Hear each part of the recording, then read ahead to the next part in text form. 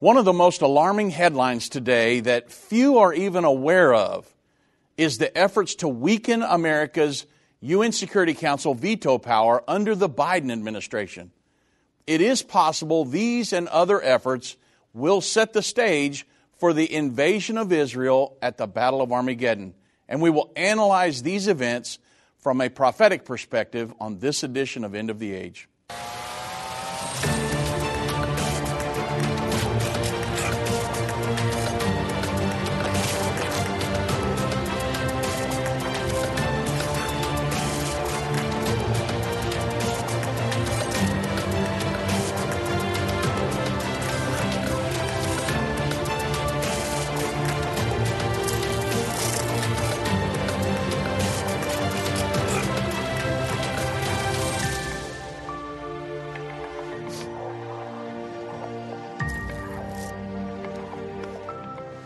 Good afternoon, everybody. I'm Dave Robbins with End Time Ministries. Thank you so much for joining me on this edition of End of the Age.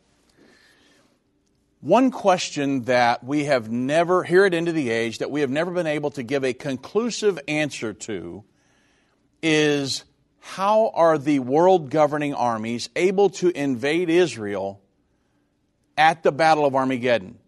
I mean, won't the United States be able to protect them with our UN Security Council veto power?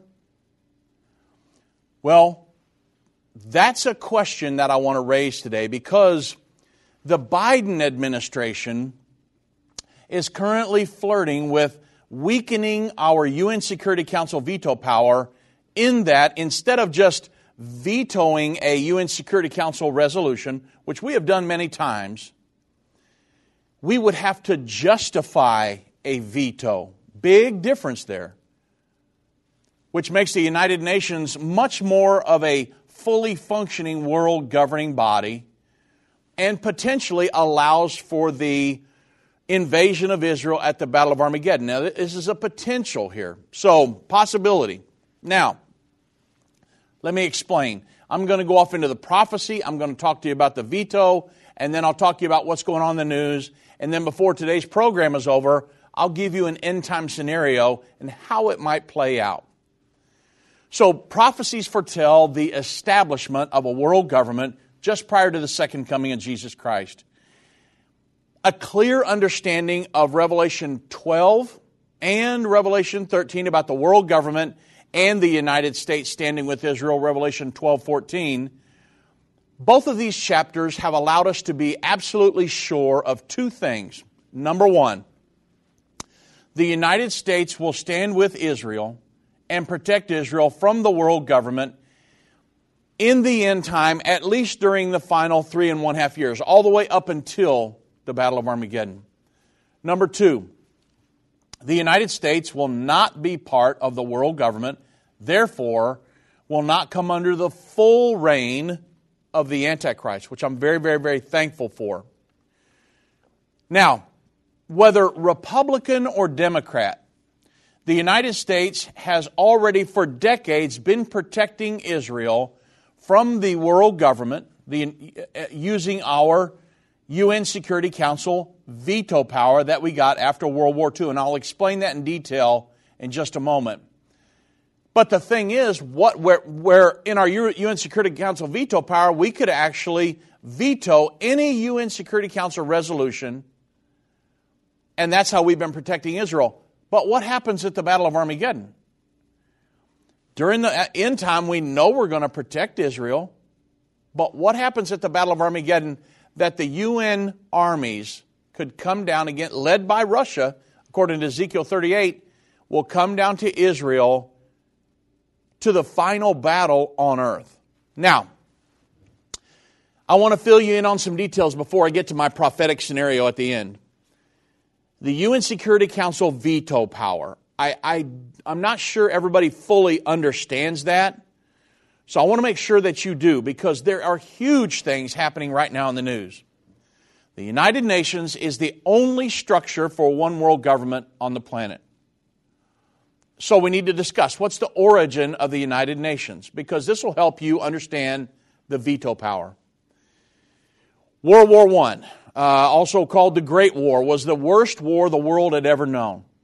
Prior to that, there had never been a war that would even come close to the amount of casualties that we saw in World War I. Close to World War I resulted in what? 8.2 million dead. And the world said, hey, never again. Look, we can't, no.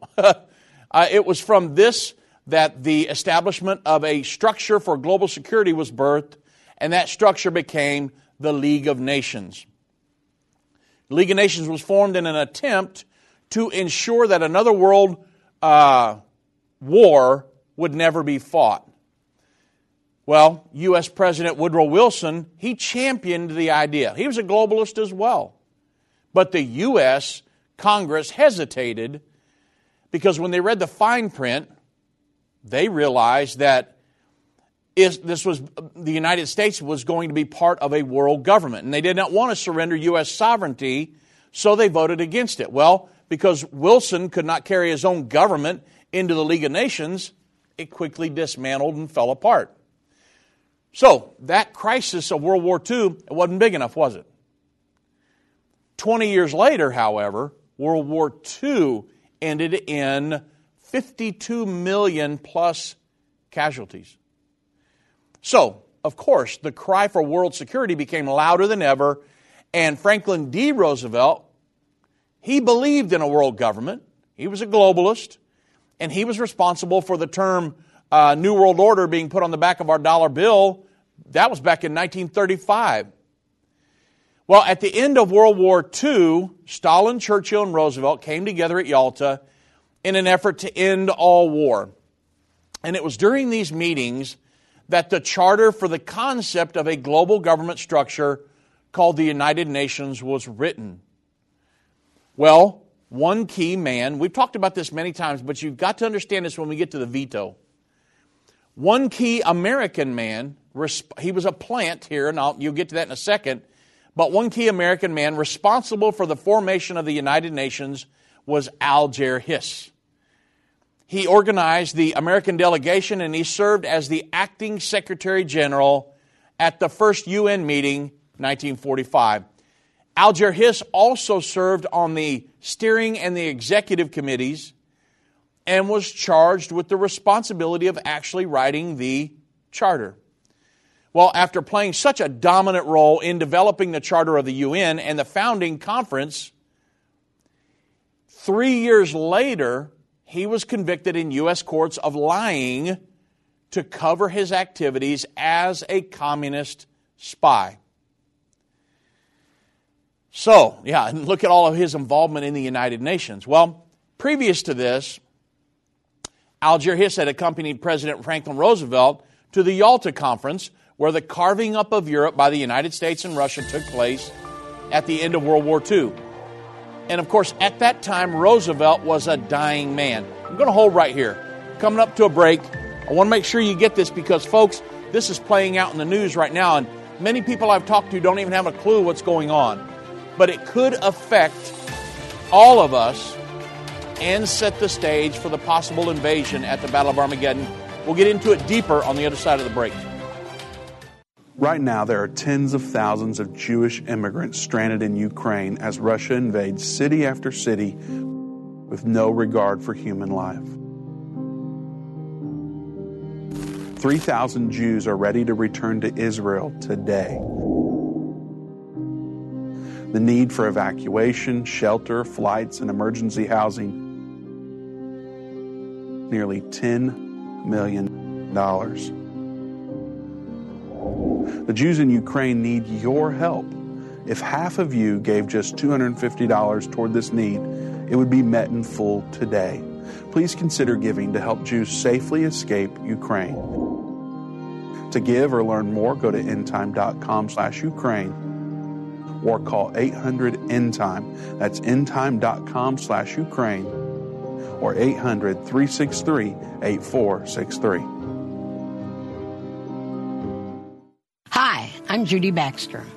When Irvin and I got married, we didn't realize that our calling would be a prophetic ministry.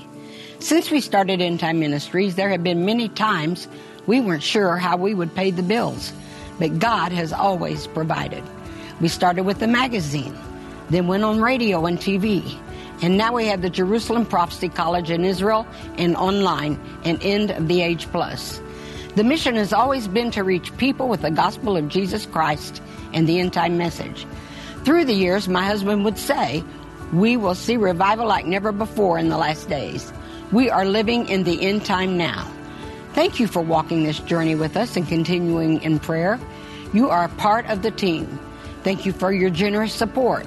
It is necessary for God's purpose. The most important thing is that you are ready when the Lord comes. Our hope is to help prepare you for that day. God bless you, and we love you.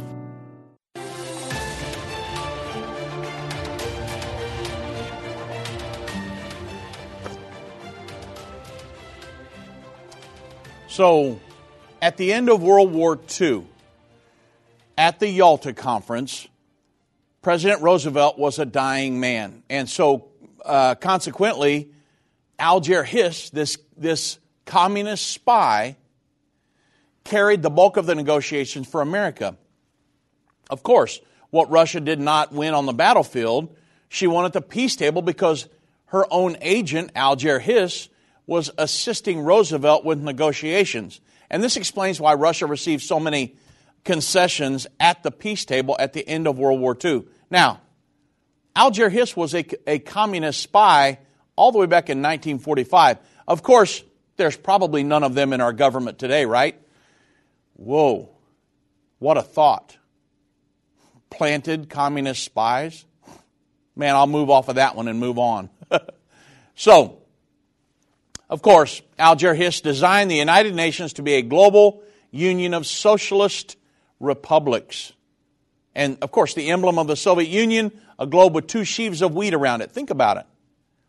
With the hammer and sickle superimposed. You remember that insignia. But the emblem of the United Nations, well, it's a globe with two olive branches around it. And when that insignia of the United Nations was created, the hammer and sickle was left off because obviously including it would have been too obvious. And so, Alger Hiss designed the structure of the United Nations to ultimately become a world socialistic government. That's why there are so many socialists. It's totally socialist today. Antonio Guterres, one of the number one socialists on the planet, he used to be the head of the Socialist International. He was the president of the Socialist International.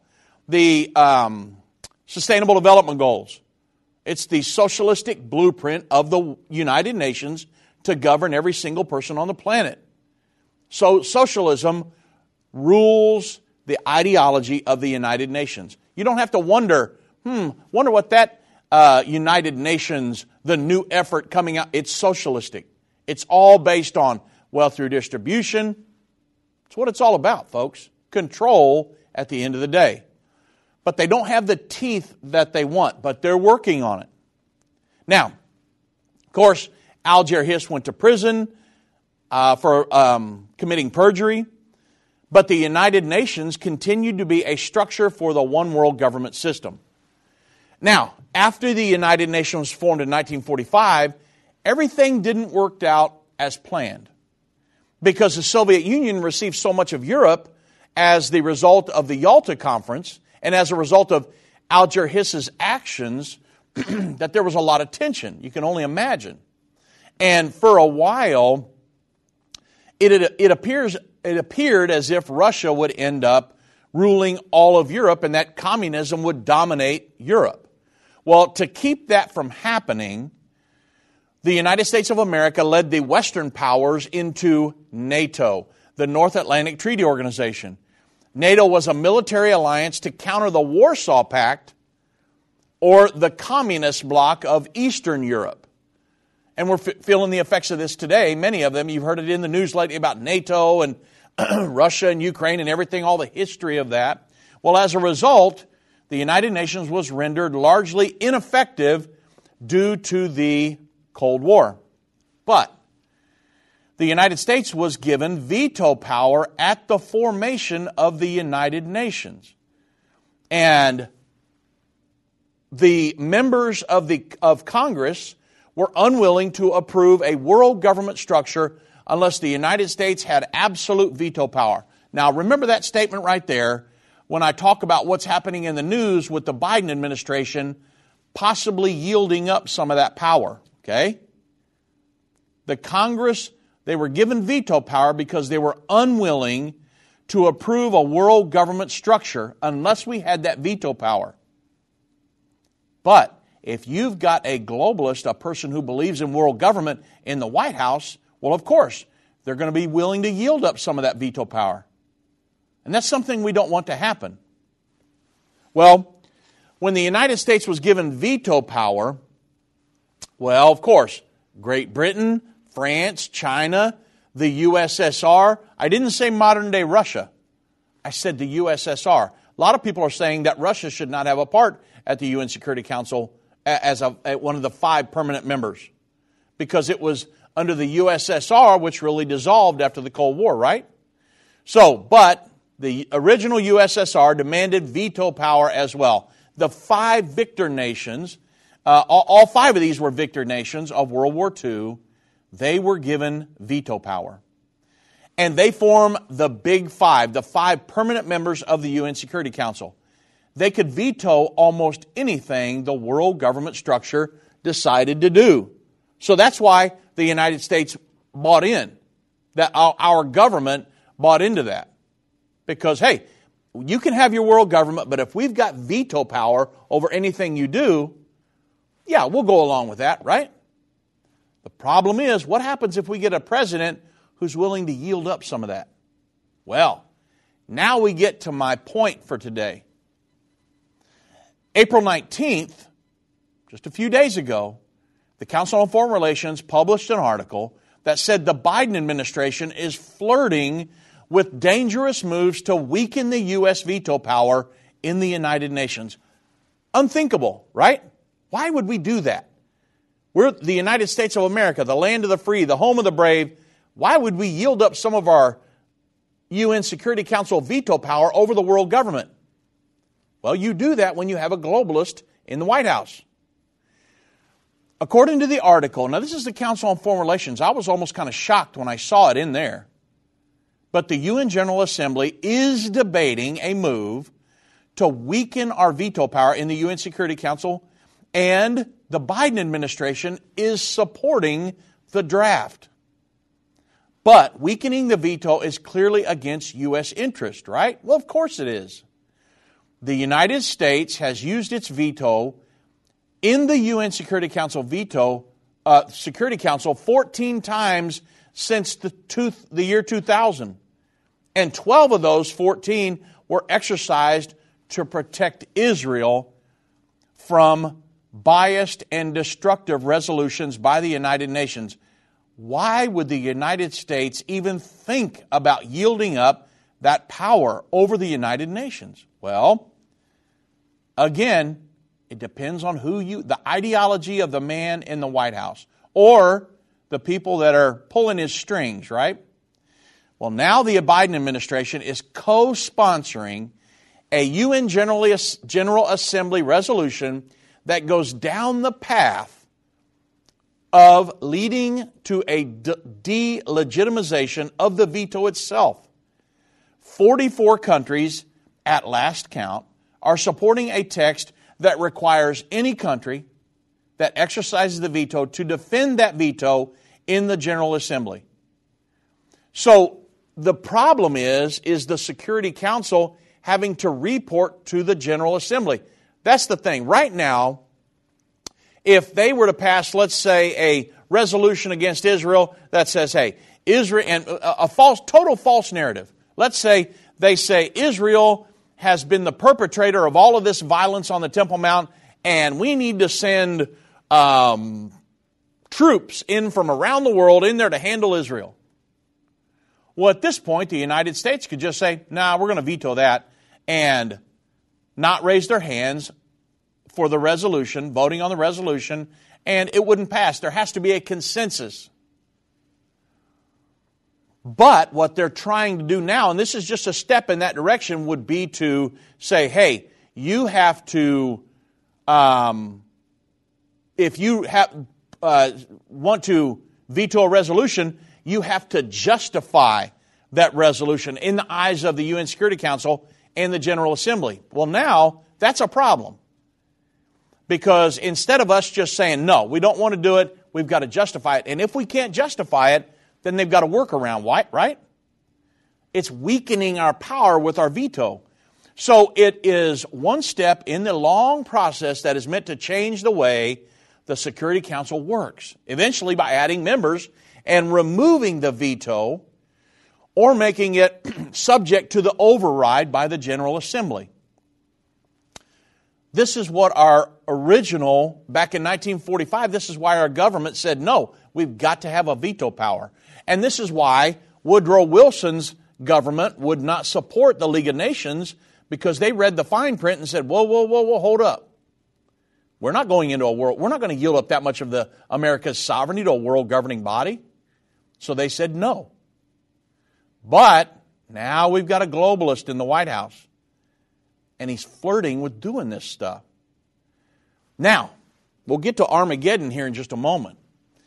But in the article, a moment's thoughts show how damaging this might be to U.S. interest. I mean, it's really kind of easy to see. Once you understand what the veto and the history behind it, the United States is a global power that has been involved in military activities repeatedly. Without our veto power, the Security Council could do literally anything. Subject American troops to International Criminal Court jurisdiction. Right now, we could veto that. Subject the United States to new international treaties and agreements that impose standards to which we object and outlaw military activities that we consider vital to our national interest. Right now, we've got veto power over that. And outside the area of national security, adopt standards relating to parents, children, family law, gender rules that we find objectionable, or that impose rules against insults to religion, maybe, that clearly violate the First Amendment. Without the veto, there is simply no way to protect against limitless actions against our national interest. Ask yourself, why would somebody in our President of the United States, why would he even be flirting with this, much less a co-sponsor of the resolution? And moreover, the long list of U.S. vetoes of resolutions that reflects the terrible, long-lasting bias of the United Nations against Israel as well. Since the 70s, we've protected Israel 40-plus times against UN Security Council resolutions, against that little old nation of Israel. The United Nations is horribly anti-Semitic and biased against Israel. And we have protected her. But now we're flirting with yielding up some of that veto power. But if you don't follow this stuff, it can go right by you and you're thinking, what is going on here? And then a few years down the road, when the veto power is gone or they've got runarounds around it, we sit here and wonder what happened. This is happening right now, folks. Now, All Africa has said that a move to undermine the anachronistic or the, I should say like the old-fashioned veto powers in the Security Council have gained traction. A proposed new resolution before the General Assembly entitled Standing Mandate for a General Assembly Debate when a veto is cast in the Security Council is an attempt to undermine the veto in a move likely to be supported by a majority of the 193 member states. As of last week, the resolution has now gained 57 co-sponsors and counting, and there's more and more. This was last week. U.S. Ambassador, our ambassador to the United Nations, Linda Thomas Greenfield, told reporters that the United States was one of the co-sponsors of the resolution, spearheaded by a core group of member states led by Liechtenstein. This innovative measure would automatically convene a meeting of the General Assembly after a veto had been cast in the Security Council. Why would we do that? Let's go to the General Assembly and see if they approve of our veto. That's going to give the United Nations more teeth, folks. We don't want that. As negotiated back in 1945, she pointed out the United Nations Charter entrusts the 5 permanent members of the Security Council the ability to prevent the adoption of a resolution through a veto, a mechanism that has long been the subject of institutional debate. A lot of people want to do away with that veto. Most of the world, actually. The United States, she said, takes seriously its privilege of the veto power. It is a sober and solemn responsibility that must be respected by those permanent members to whom it has been entrusted. When a permanent member casts a veto, that member should be prepared, she says. This is our ambassador of the United Nations. Her name's Thomas Greenfield, Ambassador Thomas Greenfield. She actually says when a permanent member casts a veto, that member should be prepared to explain why the resolution at issue would not have furthered the maintenance and international peace and security. Well, fine. You might be able to justify it. The United States normally justifies theirs. But we shouldn't have to. If it's against our national interest, we just say we're vetoing it, period. That's the power we were given when the United Nations was established. That's why we signed on. The General Assembly resolution on the veto, she declared, will be a significant step towards the accountability, transparency, and responsibility of all the permanent members of the Security Council, the members who wield its power. Now, in perhaps Russia or China, I might agree with this. But the problem is it will include the United States as well. And I don't want other members having resolutions against the United States, and they've got to run around our veto. I talked to you earlier about some of the things that they could enforce, and we would have no say. We don't want that. We've got to make sure that we're in prayer about it. Whether it's a global pandemic, threat of war, or floundering economies, end-time events are happening around the world every day. How can you have peace in a world of such great uncertainty? With the End Time magazine subscription, you can gain a deeper understanding of current events and its prophesied repercussions. End Time magazine's exclusive content and prophetic insight allows you to understand where we are in the end time. It will give you peace when horrific news and events happen. When you subscribe today to End Time magazine for 12 months for just $19.99, you can have hope for the future because you will understand what the Bible says about the time we are living in. You'll get access to exclusive articles like the Prophesied American-Israeli Alliance, End Time Do's and Don'ts, and Could School Choice Save America? Subscribe for you or a friend right now. Go to endtime.com or call 1-800-END-TIME. That's 1-800-END-TIME. The symbols and prophecies within the book of Revelation have perplexed Christians and unbelievers around the world. In his final work, Revelation, The Unveiling of Jesus Christ Part 2, the late Irvin Baxter unlocks the mystery of the book of Revelation with in-depth analysis and commentary like you've never heard before. These comprehensive study tools, available for $299, will deepen your biblical understanding. Don't miss this special offer. Call 1-800-END-TIME or go to endtime.com. If your station only carries the first 30 minutes of End of the Age, go to endtime.com and click the watch button to continue today's broadcast. You can also finish up later by clicking the archive button.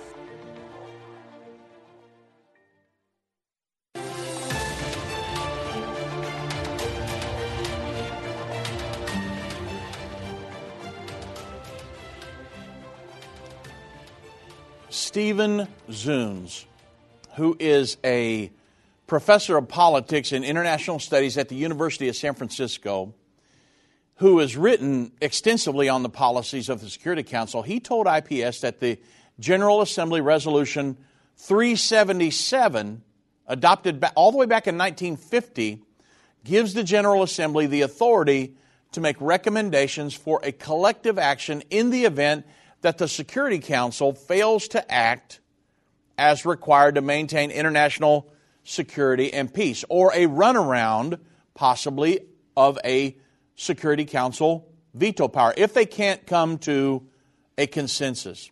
Now, I'll talk more about the General Assembly Resolution 377 concerning the Russia-Ukraine war in just a moment.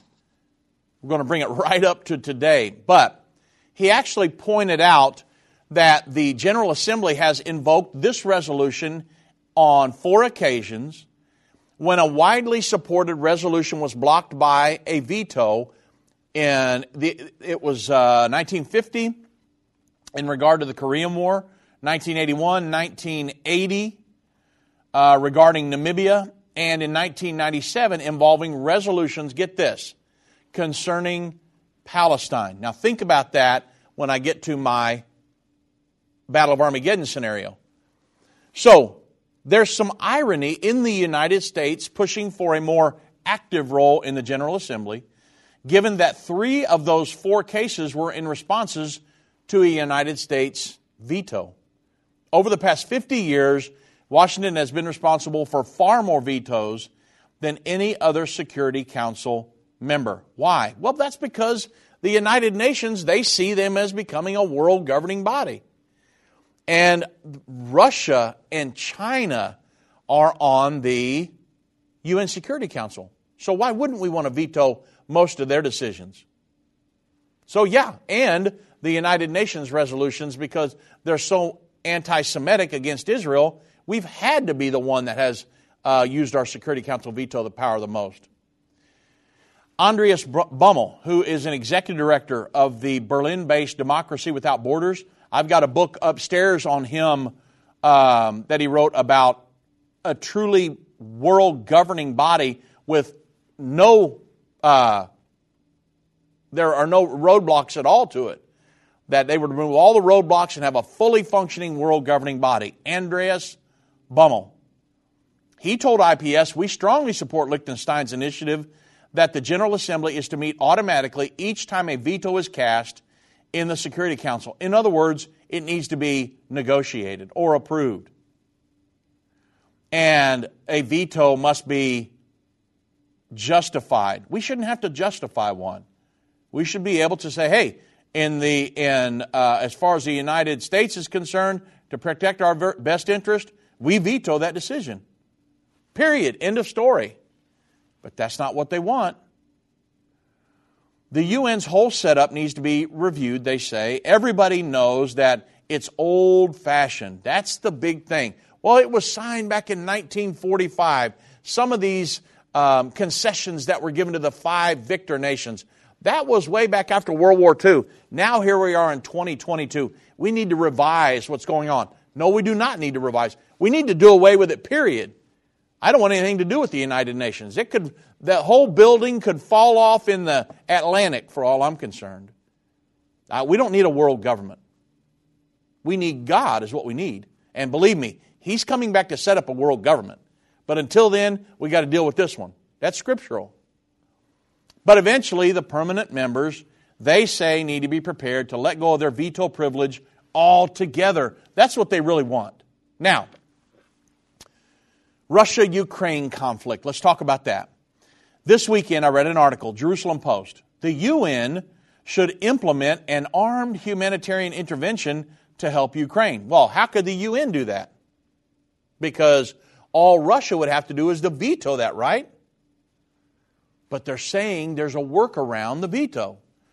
With the UN armed intervention, the Ukrainians would be reinforced by troops drawn from around the globe. Now think of the implications of this, folks. As the war in Ukraine grinds on, Vladimir Putin has fully exposed who he is and what he's capable of. Now this is the Jerusalem Post article. He does not care a whit about causing massive and extreme human suffering. Much to the world's horror, he looks to be Hitler's evil twin with nuclear weapons, right? Putin craves power through hegemony, and he will not be satisfied by anything short of victory. And even a total victory in Ukraine may not preclude his invading additional countries. Odds are that he will not stop at either the Russian people or until either the Russian people or the international community stops him. And the former is not likely in the foreseeable future, the Russian people stopping him. So the U.S. and its NATO allies have generously supplied armaments and funds to the Ukrainians and impose tough sanctions on Russia. But as the savaged corpses strewn around Bucha and elsewhere in the Ukraine demonstrate, the aid has thus far not been enough. According to the Jerusalem Post article, while such assistance should of course continue, another tactic is also available for use without propelling NATO and Russian military pilots into dogfights. That is a United Nations armed humanitarian intervention organized on an emergency basis. Now, up until this point, the United Nations has been a paper tiger. They haven't done anything to stop this, right? They couldn't, because Russia could just veto it. But the Jerusalem Post article says it is a real option that neither the media nor policymakers are discussing, at least not out loud. It is normally the Security Council that authorizes this kind of a measure. But Russia is a permanent member of the Council, and they would certainly exercise its veto against the intervention. However, a legal mechanism exists. I'd never heard about this until I started studying this. A legal mechanism exists to do an end run around a deadlocked UN Security Council in this situation. And it is aptly called Uniting for Peace, the UN Security Council Resolution 377. I talked about that earlier, remember? And it enables the General Assembly to authorize and deploy an armed intervention of peacekeepers to halt atrocities and hostilities in war-torn nations. On this occasion, there is reason to believe that the mechanism may ultimately garner the necessary General Assembly support, and that the body has already invoked Uniting for Peace to meet in emergency special sessions and pass resolutions condemning the invasion. This just happened a couple months ago, demanding protection of civilians and insisting on Russia's immediate withdrawal from Ukraine. But obviously, it didn't come to nothing because they're still there. Russia hasn't pulled out, right? So the General Assembly seems primed for taking United for Peace to the next level. And this is what we've been talking about with our U.S. ambassador to the United Nations, where we were co-sponsoring this, that we would need to justify our veto power. They're all talking about the same thing. Some friendly public and government pressure might decisively move the Assembly to do a sooner rather than later. But with a UN armed intervention, the Ukrainians would no longer be fighting it out alone on the battlefield. They would be reinforced by troops drawn from around the globe, dedicated to the deliverance of Ukraine and the defense of democracy. Now, you understand what's going on here. Without a UN Security Council resolution, if the UN Security Council was in lockdown because they couldn't come to a consensus, or Russia had vetoed something, they're saying the General Assembly, because of Resolution 377, the Uniting for Peace, that there could be an end run around that. And in the end, perhaps no better case can be made for intervention than by reiterating Ukraine President Volodymyr Zelensky's anguished, biting words of the UN Security Council, "Are you ready to close the UN? Do you think the time of international law is gone? If your answer is no, then you need to act immediately. Intervention through the Uniting for Peace should now be that action." Now, with that said, imagine Israel and the end time scenario. Imagine, how is it going to come to pass that the United States has protected, let's say with our veto power, or militarily, but with our veto power at the UN Security Council, like we have 40 plus times since the 70s, and it comes down where the international community wants to invade Israel at the end of the final 7-year period. How is that all going to work out? Well, let me give you an end-time scenario. You have to consider that the Sixth Trumpet War, as described in Revelation 9:13 through 18. There have been 2 world wars. The solution to each of them, okay, world government. The League of Nations after World War I, the United Nations after World War II. But the United Nations still is not a fully functioning world governing body like they want, because the crises were not big enough to get the world powers to yield up their sovereignty. The United States, France, Great Britain, Germany, China, and Russia all wanted veto power. They were not willing to finally yield up their sovereignty. But there hadn't been a big enough crisis yet, right? World War III is coming. On the heels of that, when 2.7 million, approximately, people have been killed, 1/3 of the world's population. This is all biblical, folks. This is Bible Prophecy 101. Revelation 9, verse 13 through 21. There's a war coming that will kill 1/3 of the world's population. On the heels of that war, the cry for peace will be worse than deafening. Nations will yield up their sovereignty and their armies to the United Nations, this world governing body, in an attempt to never have another world war. And guess what? There will never be another world war after that. There will be the Battle of Armageddon, but that will not be a world war. That's going to be centralized right there in Israel.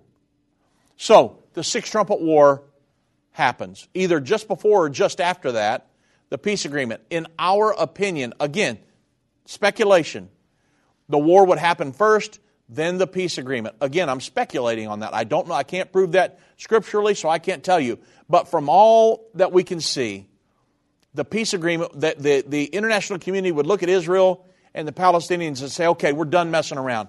You guys are going to sign a peace agreement. The peace agreement, when it has the characteristics of the biblical one, that would start the final 7 years to the second coming of Jesus Christ and the Battle of Armageddon. Then there's a Temple Mount sharing arrangement.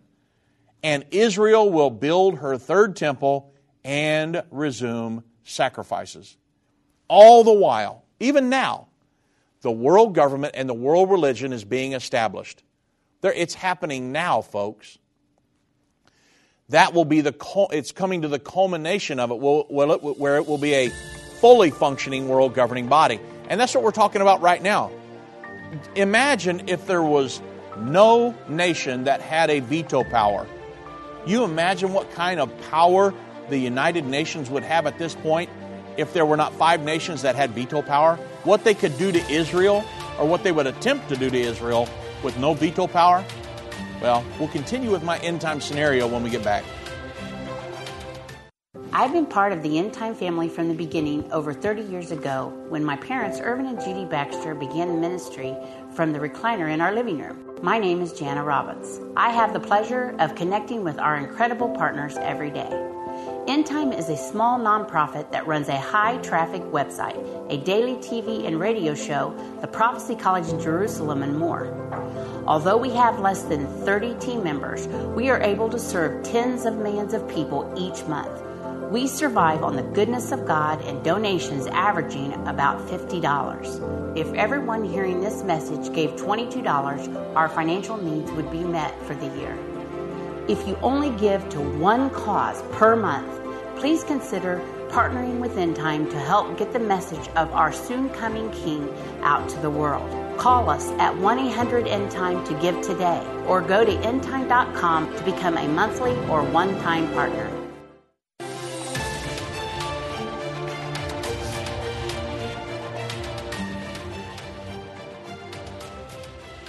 So you have the establishment of the world religion, the world government. At some point in the end time, halfway through the final 7 years, the Antichrist and the false prophet will lead these organizations. The Antichrist will stand in a temple, proclaim to be God. That's when we will know he's the Antichrist. That event's called the Abomination of Desolation. Then during the final 3.5 years, which is the Great Tribulation, that's when the mark of the beast is going to be doled out. And many things happen during the tribulation. The 2 witnesses, and, there's persecution. Jesus said it would be the worst time of persecution the world would ever see. And at the very end of the Great Tribulation, the 7 vials or the plagues of the wrath of God will be poured out. That's Revelation 16, 1 through 21. The Great Tribulation is not the wrath of God. That's those vials are poured out at the end. Revelation 16. The Great Tribulation is the wrath of Satan on the earth. We've told you that many times. Now, we're coming to the end here. When the 6th vial is poured out, the great river Euphrates is dried up in preparation for the kings of the east to make their way down towards Israel for the Battle of Armageddon. Then in verse 16, the prophecy ominously says, and he gathered them together into a place called in the Hebrew tongue Armageddon, the plain of Megiddo in the north. And the Bible does tell us that the United States has protected Israel during these last 3.5 years, all the way from now until then. But my question is, consider this scenario we're going through in this final 7-year period. How are the armies allowed to come against Israel if the U.S. still has a veto power? Now you understand the reason for my program today and everything that's going on with our veto. We need to at least consider the events that are occurring or being suggested in our headlines right now. Even remember the Jerusalem Post article. We need a United Nations military intervention because the UN Security Council can't make up their mind what they want to do. They've got a veto power. So we need to run around that. We need Resolution 377.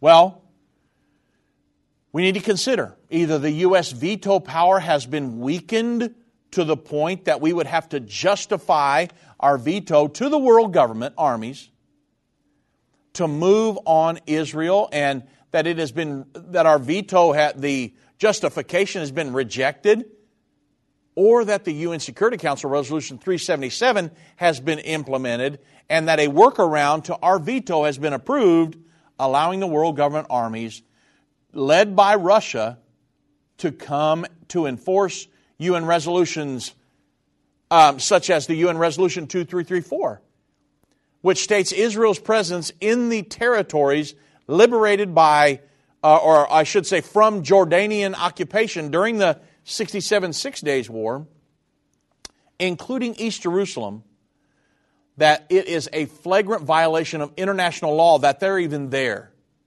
And the resolution declares that Israel's presence in her God-given promised land of Judea, Samaria, and on her Temple Mount was illegal under international law. Resolution 2334 is on the books right now, folks. That resolution has been passed. And so these scenarios will allow the U.S. to retain our UN Security Council veto, all the while leaving the possibility of an invasion of Israel looming in the background. You see what happened here? And our president, I wish I could teach Joe Biden a Bible study about prophecy and what's coming and why you should not do this. And come on, man. Isn't that his famous statement? Come on, man. I mean, if he knew anything about Bible prophecy, I would hope the guy would say, we can't do this. Now, I mean, he is a globalist to the top of his head to the sole of his feet, guys. And, wow. I mean, somehow or another, the international community and those armies will come down against Israel to battle. I do not know if this is the scenario, but I'm telling you, we have to at least consider this because this is happening right now. And now you understand the gravity of the United States and the co-sponsorship of the resolution in the General Assembly and the Resolution 377. You can look it up. Uniting for Peace, Resolution 377. Read all about it. That these proposals are being talked about in major news sources, and this scenario of us having to justify our veto to the UN, to the General Assembly. We're co-sponsoring a bill, the United States is, to get that passed. I got to shake my head. Because understanding Bible prophecy and just if you didn't understand Bible prophecy, the power of the United States over the world government with our veto power, why else? I mean, Woodrow Wilson's government knew that. Even when the United Nations under Franklin Delano Roosevelt and that charter was signed, we still required veto power. But now look how far we've come to the point where we would be willing to water down that veto power. I'm almost speechless over this stuff. Will the United States be rendered helpless and forced to watch as the international community storms Israel at the Battle of Armageddon? It's a question we have never been able to really answer, because the Bible says we will protect Israel against the world governing body. This is Revelation 12:14. Israel's carried away on the wings of a great eagle, which she is nourished in her place for time, times, and half a time. During that final 3.5 years, we will protect Israel.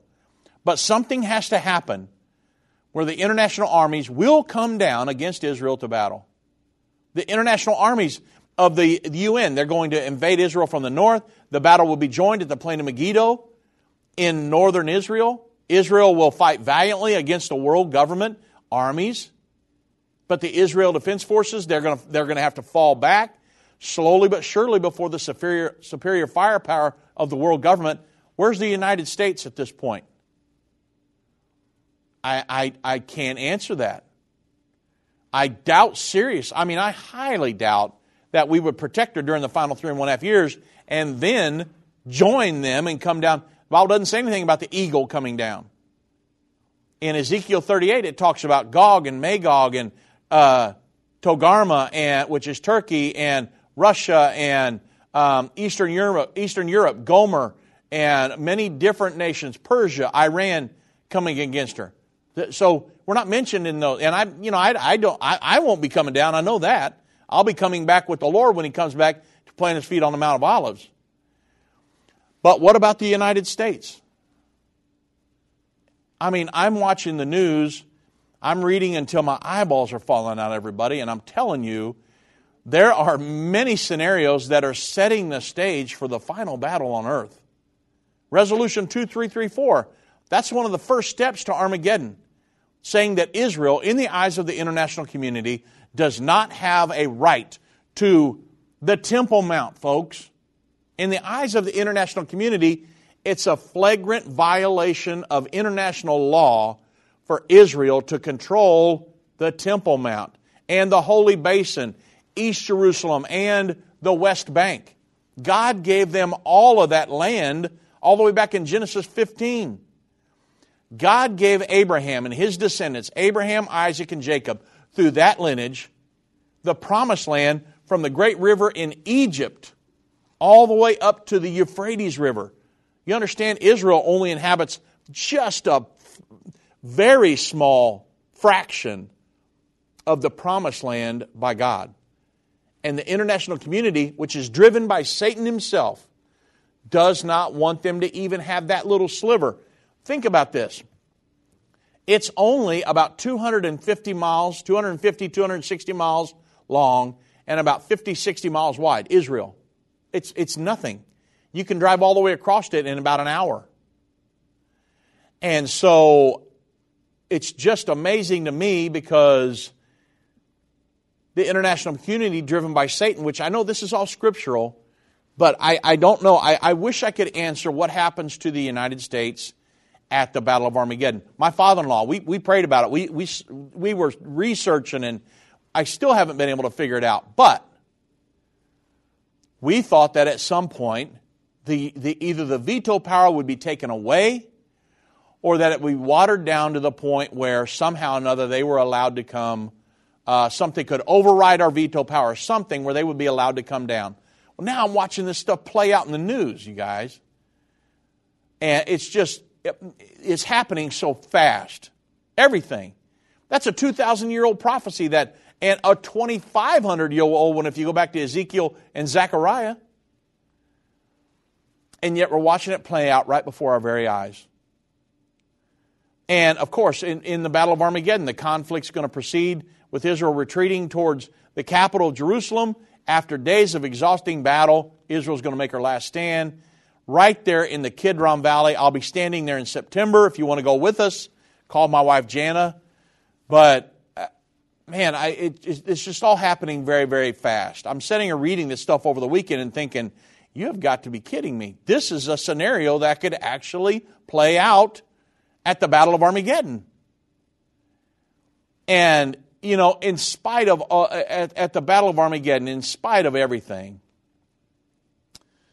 of course, that's when the Lord's going to come back, plant His feet upon the Mount of Olives, and all of Israel's going to come out and notice that they're going to recognize Jesus as the Messiah. And the Bible says in Romans 11:25 and 26 that that's when all of Israel will be saved at that point. All of Israel that's made it through the earthquakes and the Great Tribulation and the battle of Armageddon that has transpired up to this point. The Bible says all of Israel will be saved at that point. The rapture will have already occurred. They will live into the millennial reign as mortals. And that's when the Lord will establish His kingdom here on the earth. And at that point, all this world government stuff, you're not going to worry about that anymore. That's done. The Bible says the kingdom, this would be in Revelation 11 where it talks about the seventh trumpet, the kingdoms of this world will become the kingdoms of our Lord and of His Christ. No more world government at that point. We're not going to have to worry about that stuff because the saints will rule with Jesus Christ as kings and priests for that 1,000-year period. But up to that point, we're going to have to deal with the world government. And you know how I'm dealing with it? I'm trusting God. I'm not worried no more about the Antichrist than I am about anything else. I'm trusting God. I'm relying upon God because I'm going to spend eternity with Him. None of this world government stuff I'm telling you about is a surprise to God. God wrote the Bible. That's God's Word. God knew about this stuff before He ever created this world. He knew this was going to happen. What is He doing? All of these events in the end time are setting the stage for the greatest revival the world's ever known. The reason I told you this today is because we're just prior to the second coming of Jesus Christ. The Bible says all of these things are going to play out just prior to the second coming of Jesus Christ. It puts a sense of urgency in me. I need to be getting my life ready. If I wasn't serving God, you couldn't keep me from going to a church, turning my life over to God and saying, disciple me. Tell me what I got to do to be a Christian. I want to live for God because when that trumpet sounds, I want my feet to leave the ground. That's the absolute most important thing in all of our lives, folks. So, God bless each and every one of you as you prepare for that day, because I'm telling you, the events in the news are setting the stage for these end-time prophesied events. God bless.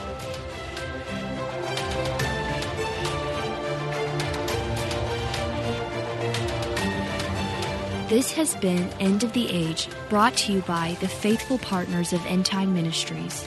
If you're not currently a partner with End Time Ministries, or if you would like more information, we invite you to call us at 1-800-END-TIME. That's 1-800-363-8463, or visit us online at endtime.com.